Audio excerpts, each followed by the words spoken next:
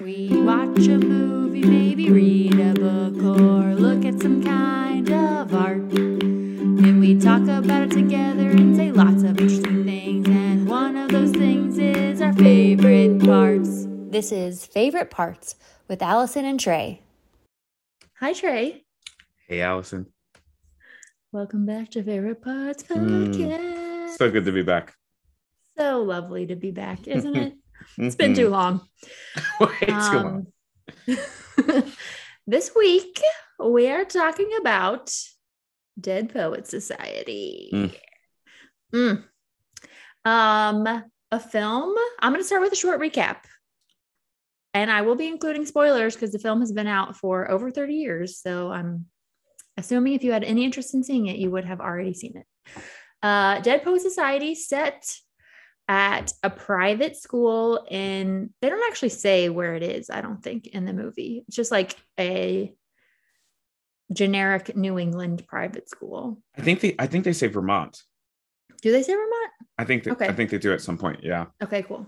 It was filmed in Maryland, but apparently set in Vermont. Interesting. Welton is the name of the school. Welton Academy, I think. And it's a new year at Welton, and they have a new English teacher because the old English teacher resigned, and he's a young Robin Williams, and he is a graduate of Welton. He has some unorthodox teaching methodology, especially for a more traditional private school. Yeah. And he really starts to open up some of the boys' worlds. And there's a lot of theme about being like boxed in and feeling pressure from your parents. Yeah. One of the students ends up taking his own life, and the school basically, Mr. Keating is Robin Williams' character's name. They basically scapegoat him, blame the suicide on him, and fire him at the end of the movie. And then there's a very famous scene that I'm going to talk about later on.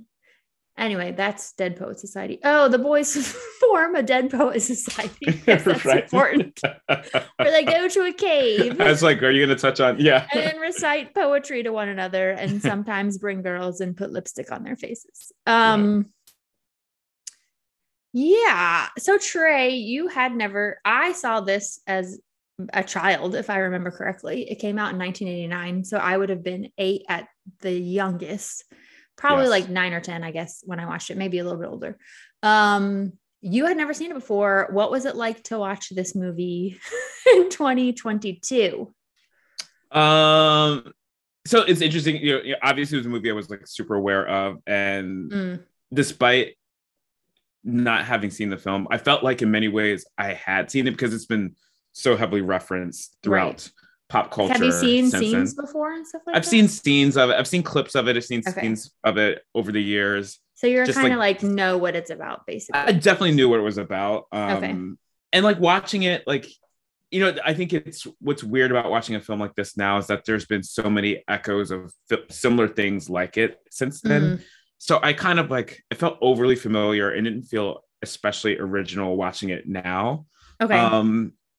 What I don't like about it is like, I think especially given today's pop culture's like sensibility, it's like, why was a setting and a story like this so fast? Like, it just doesn't have the same fascination now that it likely did decades ago. So there's some of that where it's like, this like intentionally curated all white elite environment doesn't have the same, particularly if it's not actually ironically examining itself at all. Like it's playing it straight in a lot of ways. And so that feels really weird. It is, although I think there's an alternative reading, but go ahead. No, that's fair. And then I don't think it was intended, but I think it's almost a subtext of the movie, but go ahead. Okay. My only other quick thing I'll say about it is that I've been like a pretty middle of the road fan of Robin Williams. I think he has like comedic excesses that just like drive me a little bonkers. And this movie, despite his overall dramatic like restraint, like he still can't help but do the Robin Williams stuff, which like the wacky voices and like the John Wayne doing Shakespeare. Yeah. And that stuff just like takes me out of the film because like it's inevitable in every Robin Williams movie. He's going to do something like that. Right. So altogether, like, except for maybe Good Will Hunting, which I think was the only one he won an Oscar for. Yeah, though he was nominated, I think, for this. He was nominated. Yeah, he was nominated for this. Did not win. No. Okay. Yeah. So, would you say it was a pleasant viewing experience, or just kind of? You said boring, I think, to me. Yeah, it's a little boring. Like it's and not like offensively boring, but it's just kind of like a little stale, right? Like it's just like this is not like this isn't for me. I wonder how much of that was also that like you kind of knew what it was about before you watched. I don't know. You know what I mean? Well, it's this other, I mean, there's some of that, but it's also like this whole thing around like, you've seen a lot of stuff like this, where it's just like the valorization of like the maverick white guy who comes in and shakes up things for the man, like a lot of this is very, like the loosened tie teacher who's going to really reach the kid. Right. All of that is, again, like in some respects, probably to this film's credit, like it's a pop culture standard I've seen many times now growing up. And so like some of that is just like, I'm like, all right, like, yeah. Great. Yeah, it was strange to rewatch it. So I rewatched it this weekend with my friend Lauren, and I think both of us were very familiar with it. I am pretty sure, as I was telling you, Trey, when we rented movies from Blockbuster growing up, my brother was like very intent on getting his money's worth, even though it wasn't his money. But we would rewatch films like 3 or 4 times to make sure that we got as many viewings out of it as possible. Why are you putting yourself on mute? Then people can't hear you laugh at my jokes and it feels like I'm in an echo chamber. I do not like it. It dawned on me that I just caught myself doing it too. It's like, I think it's a habit from work meetings. Stop. Where we are making a podcast, Trey. Yeah. I need your affirmative laughs. Exactly. My validation. I was lost without you. That's okay. I'm here for you. Anyway. Okay. Yes. So this movie is like in some ways seared in my brain. Like there's a lot of scenes that I remember, but there was a lot of like moments while rewatching it. Yeah. I think first of all, like it is just like, I remember being like, there's a Black person. And it was when they went to the like public school football game. Exactly. Yeah. I will say, so my alternative, so this was hard to watch because there are lots of moments where I was like, oh, this is not like the scenes that I think in my first watching, I found like endearing or, thought Robin Williams was really charismatic. Like the scene, his first class where they're all crowded around looking at like these, the old classmate, the alumni of the school. They have like all these old black and white photos of them. The Carpe Diem. Robin Williams is, whispering Carpe Diem as if it's coming from these alumni's faces, which I think when I first saw it, I thought was like kind of cool and like, oh, this like tradition or whatever. But now watching it, I was like, we don't need to be telling these extremely privileged dudes to seize the day. Like the world has been constructed for their comfort and amusement. Yeah. Like, I don't know that this is as moving as it was like when I saw it as a kid. I do think there's a reading of the movie that is kind of an indictment of private schools or of these like prestigious elite institutions that require everyone to kind of fall in line because, in the end,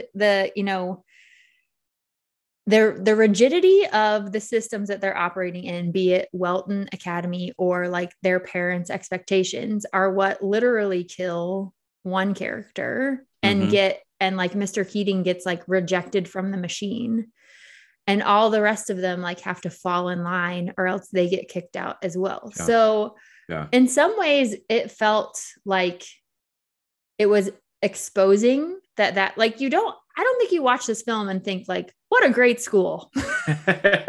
Like I wish everyone had this academic experience. Yeah. Like it doesn't leave you feeling like this is a particular, it just feels like a very rigid and like loveless place. Like especially the scene where Todd, who's played by Ethan Hawke, has opened his birthday present and it's like the same desk set that his parents got him last year.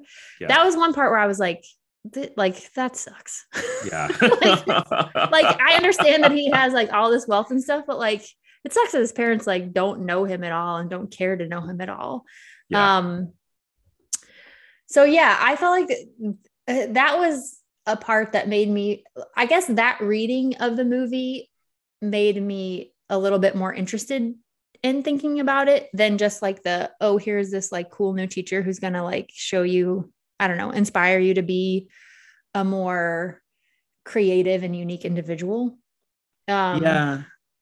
But there are just a lot of moments that I don't think I thought about the first time. Like all of the poets who are referenced are white men. Of course. Like it's all the canon. Yeah. There's not even no women, no people of color. Yep. There's that weird chant that they do at the end of the first Dead Poet Society that I think is from like at least arguably, if not definitely racist poem. I didn't go fully down that wormhole, but seemed about like it was like the Congo. It was like Kipling. Yeah, it felt a little like Kipling-ish. I think it's from like the 1920s or something.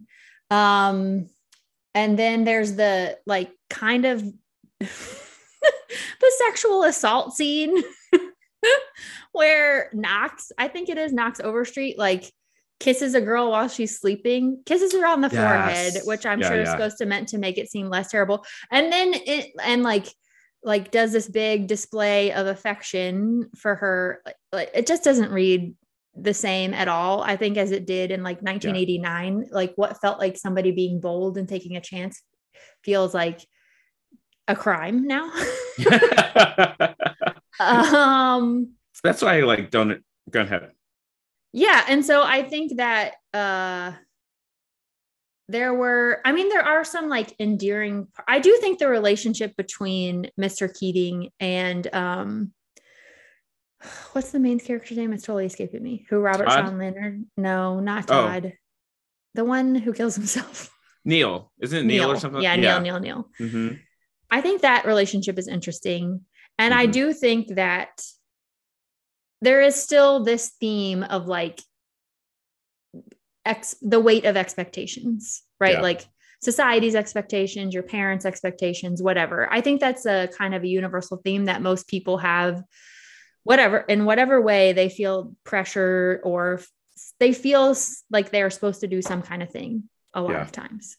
I don't know that this is the group to really show how that can be crippling, but I think it's something that most people have to deal with, is like, figuring out your own way, especially if it's different than the world in which you grew up. Yeah. And like, I mean, I have sympathy for the weight of legacy that these characters are like having to like engage with. Mm-hmm. That being said, I think like, this is my thing, is that I don't think it's actually that much of an indictment about private schools for a couple of reasons. One, like, really what he's like often talking to them about is like, how do you actually make this, like live the life that you want to live, but also how do you make this place serve you and your needs? Right. And this whole carpe diem thing, that's like a through line through the film. Like, part of me is like, well, we know how these guys turn out. Like, these guys are also the guys who are the top 1% of the country, earners of the country. They are very much the people who want to make the rules fit for themselves around the rest of us. And, I think that's part of why I wasn't terribly moved by, like, it's still about how do you make the Gilded Cage work better for you? And I don't, as opposed to like totally abandon the cage. Like, I think that's the weird thing. Right. Seeing the cage for the like shittiness that it is. However, totally. For all of Keating's maverickness, like he comes back to work at the very school. So I was like, I don't really know. And also I think too, like there's a societal acknowledgement here, which is, look, like all these in real life, what we know people, particularly people of means, will often do is enroll their kids in private school, or will intentionally find and buy themselves into cloistered settings where if it is a public school, it essentially functions as a private school because the access is not there. And so like I would just found a lot of this dubious when I was reading around about the film as I was watching it. I thought there were a couple of interesting things that came up about it. Like despite all the like accolades and stuff that it ended up receiving in terms of like Academy Awards and like BAFTA, a couple other things. Some of like the major critics of the day, like Siskel and Ebert, somebody from I feel like it was like Hollywood Reporter or something like that, all were actually pretty middling on it and found the film pretty like dramatically like dubious in a lot of ways.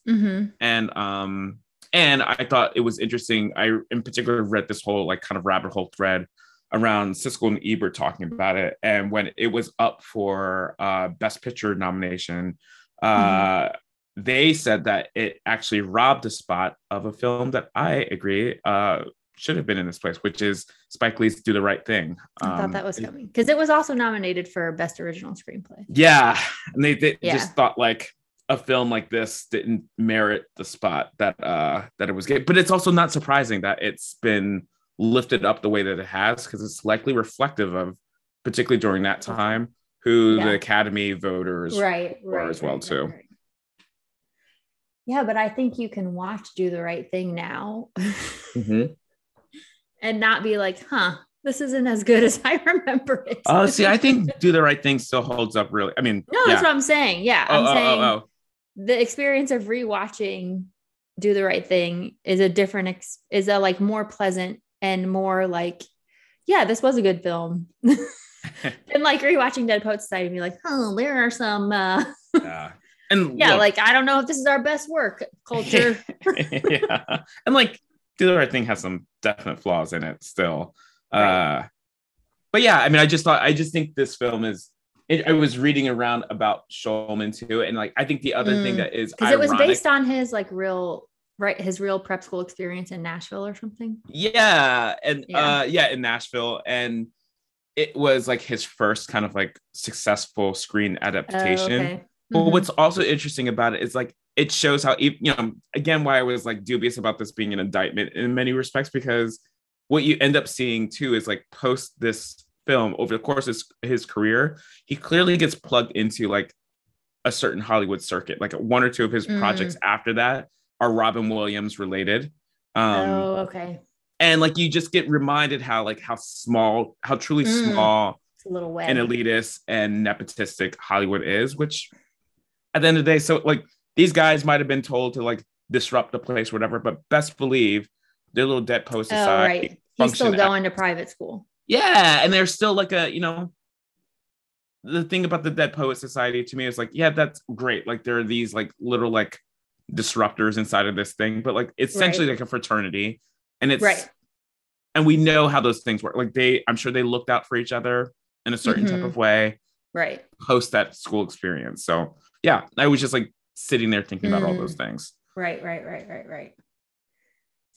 Although I will say that the writer also went on to write What About Bob, which I know to be quite hilarious. Was originally attached with Robin Williams. Yeah. Ugh, Bill Murray. Come on. Yep. Bill Murray ended up, and then such a better choice. Yeah. Yeah. What About Bob? Also one of my favorite films growing up. And I have watched that again and it holds up. Let me tell you. Great. It's That's great. Dead Poets Society. Well, Shulman also went on to do Honey, I Shrunk the Kids. Oh, that's right. Robin Williams. No, Robin Williams is not in Honey, I Shrunk the Kids. I thought he was. I thought it was Robin Williams. Oh no, I think Robin Williams was attached to that as well too at some point. Maybe. Yeah. Don't question my 90s movie knowledge. We were Blockbuster regs, okay? We were too. Every Friday night, pick out 2 movies, kids. Yeah. Or didn't you get a third one for free? For free, yeah. If you rent 2, get the third one free. Man, what a time. What a time to what a time alive. to be alive.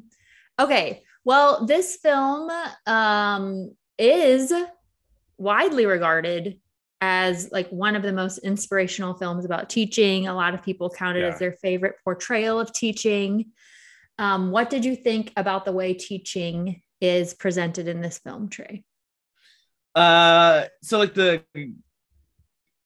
it does a very popular thing of like of highlighting what I actually think is a contradiction that we have around teaching, which is the appeal of the like unstructured, free flowing, like almost like artist like approach, like a stand-up comedian, like a stand-up comedian, but also like it taps into this unspoken thing, like some people are just born to be right. You know, like that it's not at all a thing that you have to hone and work at. And right, he just kind of shows up and shit's gold kind of thing, you know, and is able to like inspire these kids. And I do from like the first day. Yeah, literally from the first day. And yeah. And like I thought it is an endearing depiction of teaching, and it is much of what I try to do in class, which is like, how do you relationally engage with the kids first in order to unlock and be your full self in front of the kids, and teach them wider lessons than just the lesson of the day kind of thing. Yeah. But also like I feel like I was like, yeah, this is shit you can do in private school. Like he like although he was getting some side eye from a lot of the other teachers. But yes, you can. He still there's no like you close your door and teach. Yeah. Right. What did you think? I think the best representation was when Neil goes to Mr. Keating and like asks for advice, like has a cup of tea and is like, I'm really struggling with this real thing. Yeah. And I think teaching at its best is providing those kinds of relationships for kids. Mm-hmm. But I also agree with this article that was in the Atlantic a few years ago. I will link it in the show notes because I know how to do that now. Look at you. I know. #learning in our education season, no less. No less. The title is Dead Poet Society is a Terrible Defense of the Humanities. It's written by Kevin Detmar and it was published in 2014. So I found this like you, I was like poking around to see what people were, you know, what are the hot takes on Dead Poet Society. And this was written around the time when people were basically saying we should teach less humanities. Like it was in the wake of the 2008 financial crisis and like people need jobs, yada, yada. Yeah.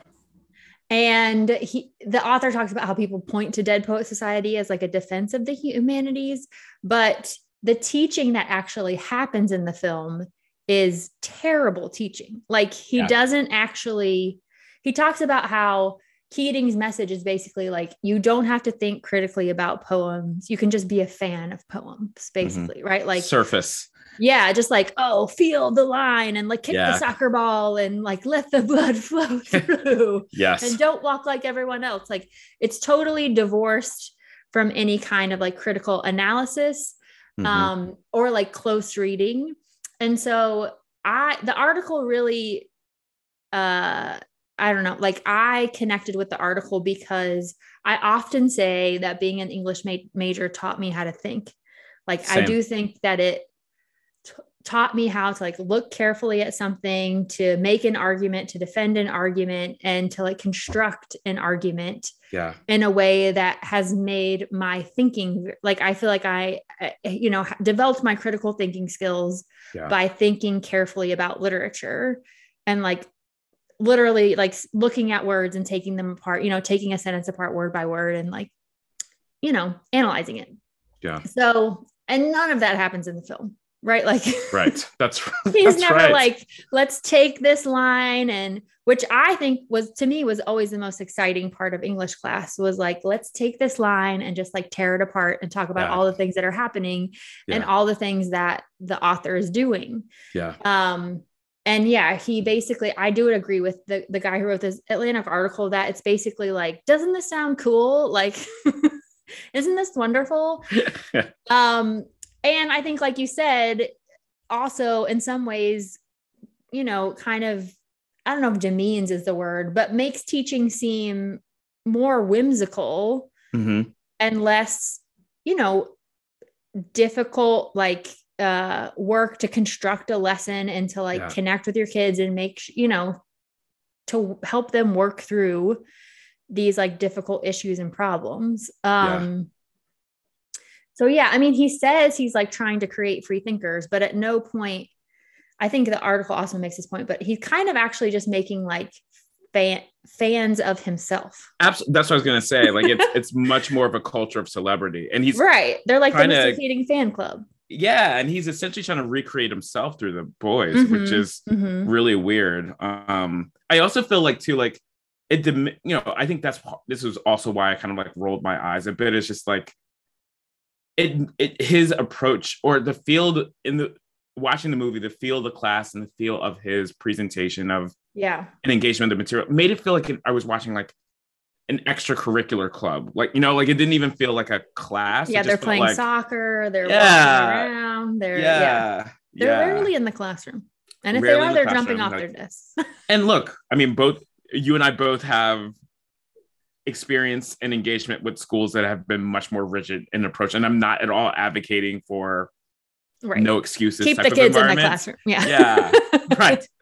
But this like just did not seem to, we're kind of beating a dead horse here, but like, I didn't think there was anything. You can be all those things and still find ways to have the kids critically engage with the text. And they weren't doing that. Right. Yeah. Yeah. But it still remains one of the most, I still like when we were making our list, it was one of the first movies I thought of as a movie about teaching and generally has these like warm feelings surrounding it. All right, Trey, challenge of the episode. What was your favorite part of Dead Poets Society?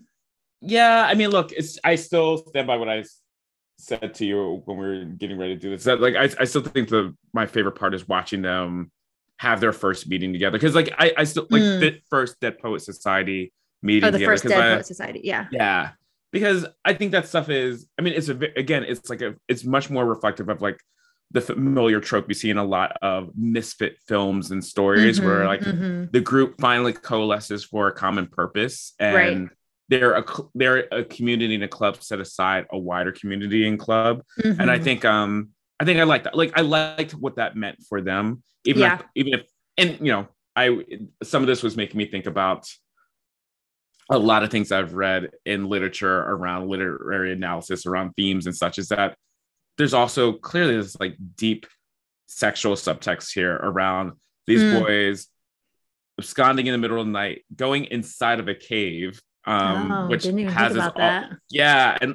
And that is a place that they unlock a lot of freedom and emotion and kind of let their hair down. And like one of the first things they do is look at a naked woman's picture in it. So, there's also all that where I'm like, there's a lot happening there. What's really going on here? Yeah. What are y'all doing in that cave? Exactly. Finding yourselves. Not everything's dead in that cave. Okay, that's a solid favorite part. That is a little bit more redeeming part of the film. I think for me, my favorite part, it still has to, as questionable as the movie was on a rewatch, the ending it's just a great ending. It gets me. I think it speaks to this idea of like courage and bravery that, especially, honestly, I was thinking about this for a while because the first person to stand on his desk is Todd. Yes. Who has been like, very shy and really struggled to like find his place. Yeah. And I almost wanted the movie to end with just Todd on the top of his desk. Because in some ways it's more meaningful if he's the only one. Like it's very hard to be the first one on top of your desk. It's less hard to be the second, and then less hard as you go down the line. Yeah. But I think just the idea that like, in some ways it's interesting because it's like, it's just in many ways like a symbolic way of saying like, I'm with you. I do not think you actually killed Neil. Yeah. But in other ways, like, it's very tragic because he signed the paper. He signed the paper that said, I agree that Mr. Keating is the reason that Neil is dead. And so it's like this, it's a very like hollow gesture in some ways. I don't know. I feel like I could think about that part for a long time, but it still is like just, I think it's like the music and the timing Sure. and like Yeah. right before Todd is like trying to explain to Mr. Keating that he got, roped into signing this thing and he doesn't really get a chance to explain it. And so he just stands on his desk. And it is just like, it's a well done scene. Yeah. Right. Like it just like pulls at your heartstrings and makes you feel stuff. Oh, Captain. Oh, Captain, my Captain. Mm-hmm. And of course, it's like a Walt Whitman poem about Abraham Lincoln. Right. It's like, how many white dude references can we include? Right. In one literary acknowledgement. But yeah, it's still, I was like, yeah, it's still a good ending. And it ends right there. It's literally like they're on the tops of their desks and it's like, boom, credits. Which is interesting because that ending is one of the clips I know from over the years. Right. About the I feel film. like that's like the most it's like famous. It's the moment. Yeah. Yeah. And there's no denouement. I mean, that is the denouement. Right. That's it. Yeah. Which is fascinating because it is like, it's like in many ways the best scene in the film, or at least most popular. Dead Poet Society. We did it. We talked about it. We did it. That's right. We went there. Yeah. Here's a real quick thing that I any other thoughts? Well, I just remember this now, but when I was in middle school, I think it was, my mom and I, for a very brief period of time, went to visit a couple of private schools in the Jersey area where I grew up. Because you were thinking about attending them? Yeah, my mom was really trying to constantly keep me out of Trenton public schools. And so she's like, if I've got and I was a kid at the time that was like consistently being identified. Yeah, it was like consistently like kind of tagged as like gifted and talented, all that kind of stuff. And so, yeah. Oh, gee, I have no idea what that's like. I doubt that. I sincerely doubt that. Love but, I think program. I was but I this movie reminded me of some of the, those like settings that like those like kind of bucolic like campus settings that we went to go and see, and how, even then there was this thing around, as alluring as it was, like I couldn't see myself there. And my cousin, who I'm really close to, he did go to private school. He went to like Chapin, which is back in our hometown area, and he went to the George School, which is not too far here outside of Philadelphia. Yeah. And so here I was as a public school kid all my life, and he was a private school kid. And what it was like to, when we would spend weekends together, what it was like to kind of compare school experiences, but also the couple of times that I would go and visit him at George School. Like, I mean, it was very much like Dead Poet Society. Like, it was a boarding school? It was a boarding school. Yep. Yeah. Kids in uniforms and shit. And like, I think they were in uniforms at least. I've referred. But like a very much like that mixture of like tight expectations, but also like unfettered freedom for kids at the same time too. Like it was really weird thing to like watch and see. And like, here's my cousin, this black kid around all these like white boys and stuff. And just what a weird mixture of culture, expectations, and environment. And like, I was relatively close to doing the same thing, but didn't. Did your cousin like it? I mean, I think, I think it's like a lot of things, right? Like, it's like kids just adjust. They're like, this is what my reality is. Yeah. What else do you know? Right. Like, right. For him, he had always gone to private school. So this was just an extension of that experience. Right. He'll talk from time to time about like how unhealthy he thought some of the behavior in the culture was. Like to some degree, like kids should not at that young of an age should not be left. And not that they were left alone, but that there was too much opportunity to get into too much foolishness. Yeah. Which only feels cute when everyone, seemingly emerges from it unscathed. But in hindsight, like, he's a parent now, and I think he doesn't think about it exactly as the an same option way. for his kids. Okay. That's interesting. I did go to, my family lived in England for 3 years when I was growing up, and we went to an international school that was a private school that had a boarding school attached to it. And I remember being like, what is this place? It wasn't as it was international, so it was like it was still mostly white people, but it was like Yeah. international white people. Like Swedish people, Danish people, and there were people from like non-white countries as well, but it was like it didn't feel, I think, as like homogenous because people were from different cultures. And there were a lot of Americans. It was called American Community School, but it was definitely like, this is very different than my public school in Memphis, Tennessee that I was just in a month ago. That'd be so jarring. Yeah. I remember that my first day, they were like, okay, here's the student that's going to give you like going to be your buddy or whatever. And her name was Muffy. Oh my God. Yeah. Oh my God. And Muffy was actually very cool. Like she was like kind of a tomboy who was very good at, I think there was like a women's rugby team and Muffy played on it. But yeah, but at the time I was like, what? you must be kidding. There's no way there's actually someone named Muffy who's going to give me a tour. And then it was, there she was. Wow. Yeah. But I think because it was not single gendered, because there were not uniforms, because not everybody was at a boarding school, it like Dead Post Society in no way. Like when I walked in, I wasn't like, it's like we're at Wilton. Mama arrived. Right. It just felt like a weird new school. Yeah. Interesting. But yeah. There's just this one school that one of the schools that we went to. This actually isn't funny. I don't know why I'm laughing, but oh God. But my mom, after in the car ride back, I had really liked this one. I won't name the school because of what I'm going to say, but I really liked the one school that we had visited. Their anonymity. Okay. Yeah, a little bit.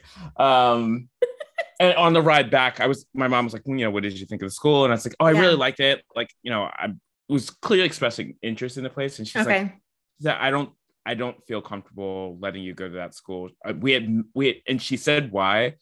We had, as part of like the little tour, it was like a single family tour. So it was just us that they were taking a private tour at a private tour. Right. We sat in the headmaster's room afterwards, and he asked at one point to talk to me alone. And my mom somehow definitely was like, no, that's allowed not that to happen. And she said she did not like the impression that she got. She thought I would be unsafe. Oh, wow. Like physically unsafe. Yeah. Wow. Yeah. It's just like, I don't have a good feeling about. And were you like, that was like over your head? No, I understood it. I was like 11, 12 years old. I didn't pick up on that interacting with him, but I understood what she meant when she expressed like reservations about it. Yeah. Can't ignore those senses going off. Well, and it, like, I mean, this might sound a little sensitive. Yeah, no, I mean, it speaks to that weird happens in those spaces. Yeah. Well, the paddling scene, I like, that was weird. Like, that was weird. Yeah, that's weird. Which I also thought was I don't know. I think there are throughout the movie, there are like things that are like asterisks, like, see, this place is fucked up. Yeah. That but was also one like, scene. That's a trade-off, right? Like that's what it. I guess. Yeah. I wonder if this guy sends his kids to public schools. The guy who wrote it. What do you think? That's what I'm like. I mean, even if maybe he became a staunch public school defender after this. Well, again, it's like what I was saying before. What he potentially is also rich and living in an area where it feels fancy good. Public school, right? Yeah. Okay, but I will say, Chester A. Arthur. What? Have you heard of it? Yeah. My children go to Penn Alexander. Exactly. But I will say, final thought. Yeah. Public schools really seem like vibrant places in this film. Like at the football game, they're all having a great time. There's a band, there's cheerleaders, there's a whole football team. Then when Knox goes to the school, like it just feels very different than the private school. Like there's people in the hallway talking. There's more than one gender of people. There's more than one color of people. That's right. And then he goes into the classroom and it's still like, I don't know, like people are interacting and being lively rather than like sitting and reciting Latin declamation. Right. So I thought in some ways it was an advertisement for public school.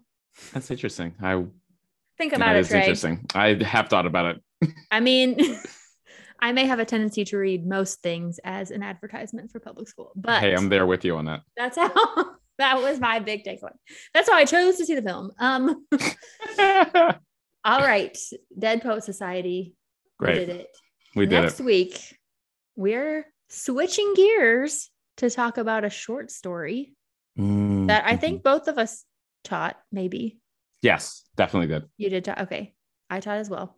It's called 11. It's by Sandra Cisneros. And I think it's in the House on Mango Street collection. I think so too. I think, yeah. Should verify that. If you Google 11 by Sandra Cisneros, you will find this available. If you'd like to read it before we talk about it, it's not long. It is an actual short story, like I want to say 8 pages, maybe. Yeah. But a lot happens in those 8 pages that we'll be talking about next week. Excellent. Can't wait. On Favorite Parts Podcast. All right. I'll see you next week, Trey. Bye, Allison. Bye, Trey. Bye.